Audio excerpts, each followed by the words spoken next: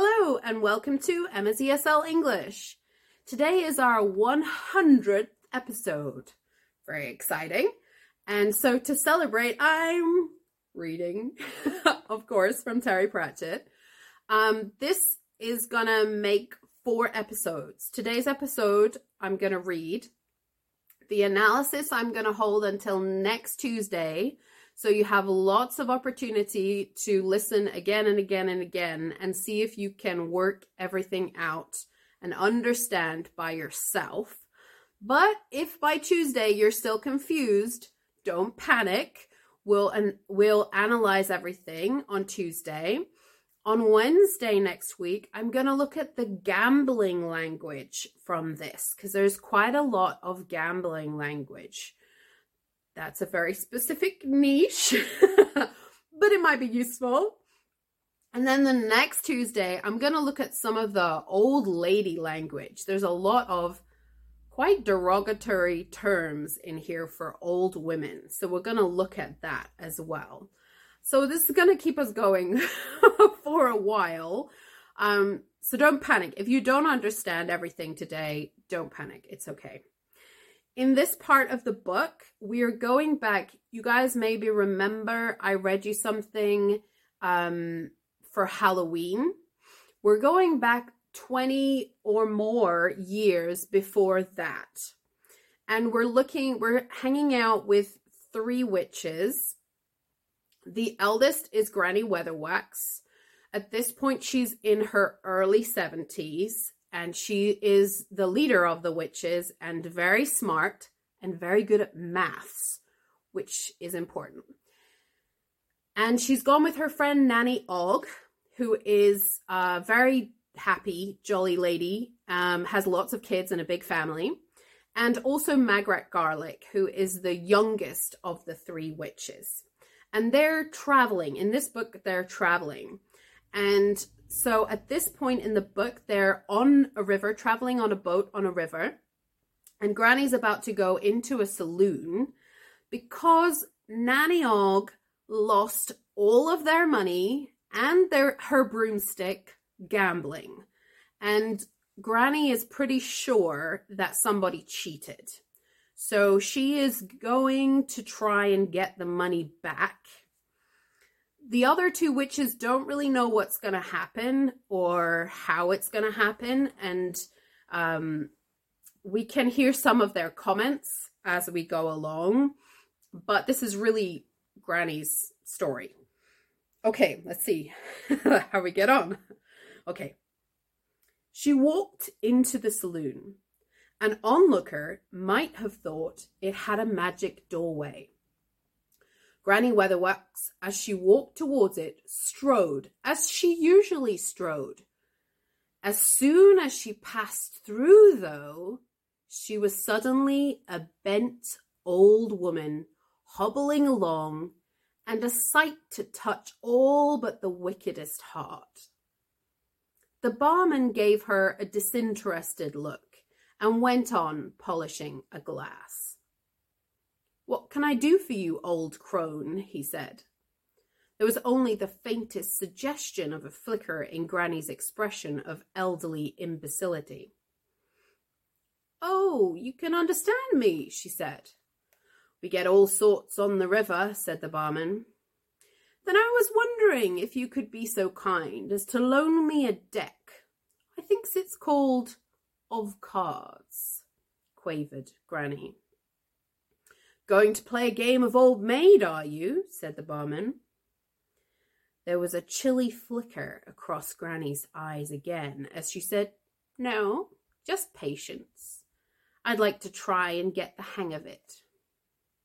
He reached under the counter and tossed a greasy pack towards her. She thanked him effusively and tottered off to a small table in the shadows, where she dealt a few cards randomly on the drink-ringed surface and stared at them. It was only a few minutes later that a gentle hand was laid on her shoulder. She looked up into a friendly, open face that anyone would lend money to. A gold tooth glittered as the man spoke. "Excuse me, good mother," he said.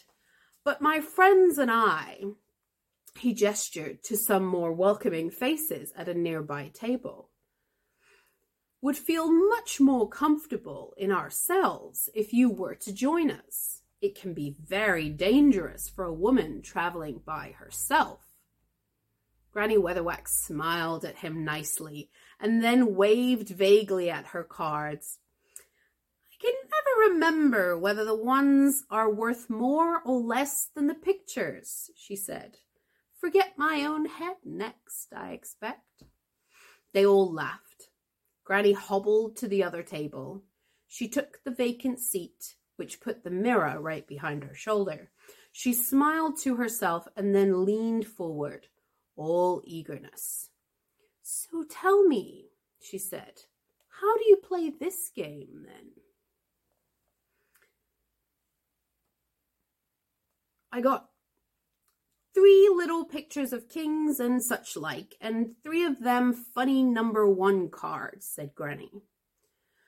The 3 men beamed and winked at each other. That's Triple Onion, said the one who had introduced Granny to the table, and who had turned out to be called Mr. Frank. And that's good, is it? Said Granny. It means you win again, dear lady. He pushed a pile of pennies towards her. Gosh, said Granny, that means I've got what could be almost $5 now. Can't understand it, said Mr. Frank. It must be the famous beginner's luck, eh? Soon be poor men if it goes on like this, said one of his companions. She'll have the coats off our backs right enough, said the third man. Ha ha!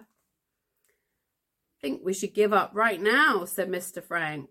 Ha ha! Ha ha! Ha ha! Oh, I want to go on, said Granny, grinning anxiously. I'm just getting the hang of it.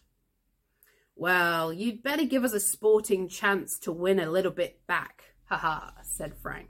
Ha ha. Ha ha. Ha ha. Ha ha. What about $50 a stake? Ha-ha? Oh, I reckon she'll want $1 stake, a sporting lady like her, said the third man. Ha ha. Granny looked down at her pile of pennies. For a moment she looked uncertain, and then they could see she realized how much could she lose the way the cards were going. Yes, she said, $1 a stake. She blushed. This is exciting, isn't it? Yeah, said Mr. Frank. He drew the pack towards him. Come on, said Granny, I've got my $1 all ready. Mr. Frank looked nervously. Oh, forget of it. The movement dislodged... Oh, Mr. Frank shrugged, and the movement dislodged something somewhere. There was a muffled, snapping noise, like a mousetrap carrying out its last rites. Mr. Frank went white and gripped his sleeve. A small metal contraption, all springs and twisted metal, fell out. A crumpled up ace of clubs was tangled in it. Whoops, said Granny. Granny Weatherwax had that method of play that has reduced professional gamblers to incoherent rage throughout the universe. She held her hands tightly cupped in her hands for a few inches from her face, allowing the merest fraction of each one to protrude. She glared at them as if daring them to offend her, and she never seemed to take her eyes off them except to watch the dealing. And she took far too long, and she never, ever took risks. After 25 minutes, she was down $1, and Mr. Frank was sweating. Granny had already helpfully pointed out 3 times that he'd accidentally dealt cards off the bottom of the deck. And she'd asked for another pack, because look, this one's got all little marks on the back. It was her eyes That was what it was. Twice he'd folded on a perfectly good 3-card onion, only to find that she'd been holding a lousy double bagel. Then, the third time, thinking he'd worked out her play, he'd called her out and run a decent flush right into the maw of a 5-card onion that the old hag must have been patiently constructing for ages. And then his knuckles went white. And then the dreadful, terrible bag said, "Am I one with all these little cards? Gosh, aren't I the lucky one?" And then she started humming. When she looked at her cards, normally the 3 of them would have welcomed this sort of thing. The teeth tappers, the eyebrow raisers, the ear rubbers, they were all as good as money in the sock under the mattress to a man who knew how to read such things. But the appalling old crone was as transparent as a lump of coal. And the humming was insistent. You found yourself trying to follow the tune. It made your teeth tingle. Next thing you were glumly watching as she laid down a measly broken flush in front of your even more measly 2-card onion and said, "What? Is that me again?" Mr. Frank was desperately trying to remember how to play cards without his sleeve device, a handy mirror and a marked deck. In the teeth of a hum like a fingernail down a blackboard, it wasn't as if the ghastly old creature even knew how to play properly. After an hour, she was $4 ahead. And then she said, "I am a lucky girl." Mr. Frank bit through his tongue. And then he got a natural great onion.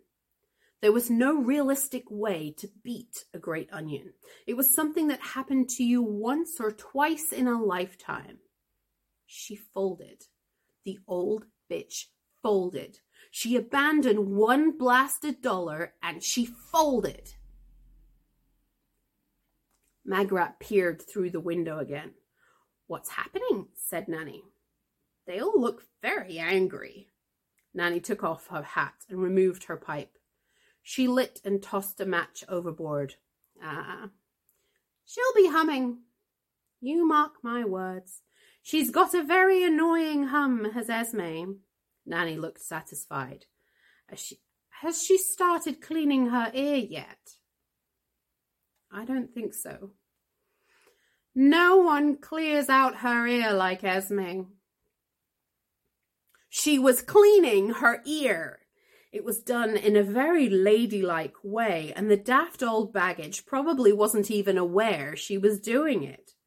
She just kept inserting her little finger in her ear and swiveling it around. It made a noise like a pool cue being chalked. It was displacement activity. That's what it was. They all cracked in the end. She folded again. And it had taken him 5 bloody minutes to put together a bloody double onion.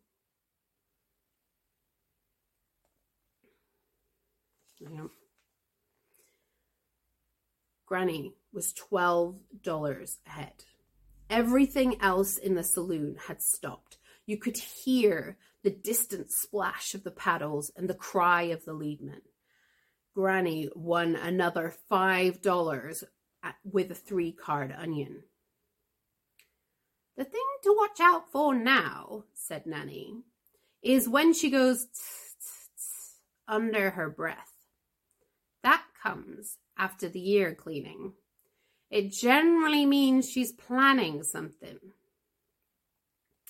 Mr. Frank drummed his fingers on the table, realized to his horror that he was doing it, and bought 3 new cards to cover his confusion. The old baggage didn't appear to notice. He stared at the new hand. He ventured $2 and bought 1 more card. He stared again. What were the odds, he thought, against getting a great onion twice in one day? The important thing was not to panic. "I think," he heard himself say, "that I may hazard another $2. He glanced at his companions. They obediently folded one after the other. "Well, I don't know," said Granny, apparently talking to her cards. She cleaned her ear again. "What do you call it when, you want to put more money in, sort of thing?" "It's called raising," said Mr. Frank, his knuckles going white. "I'll do one of them raisins then. $5, I think." Mr. Frank's knees ground together. "I'll see you and raise you $10, he snapped. I'll do that too," said Granny. "I can go another $20. "Aye." Granny looked down, suddenly crestfallen. "I've got a broomstick." A tiny alarm bell rang somewhere at the back of Mr. Frank's mind, but now he was galloping headlong to victory. "Right!" He spread his cards on the table. The crowd sighed. He began to pull the pot towards him. Granny's hand closed over his wrist. "I ain't put my cards down yet," she said archly. "You don't need to," snapped Mr. Frank. "There's no chance you could beat that, madam." "I can, if I can cripple it," said Granny. "That's why it's called Cripple Mr. Onion, ain't it?" He hesitated. But you could only do that if you had a perfect 9-card run," he burbled, staring into the depths of her eyes. Granny sat back. She said calmly, "I thought I had rather a lot of these black pointy ones. That's good, is it?" She spread the hand. The collective audience made a sort of little gasping sound in unison. Mr. Frank looked around wildly.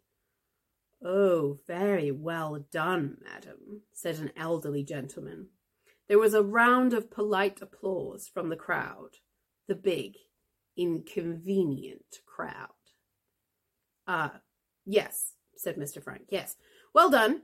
You're a very quick learner, aren't you?" "Quicker'n you. You owe me $55 and a broomstick," said Granny. "Okay, that's it. We'll leave it there. It's another long episode. My bad. So sorry. Okay, bye. I'll see you next week. Bye.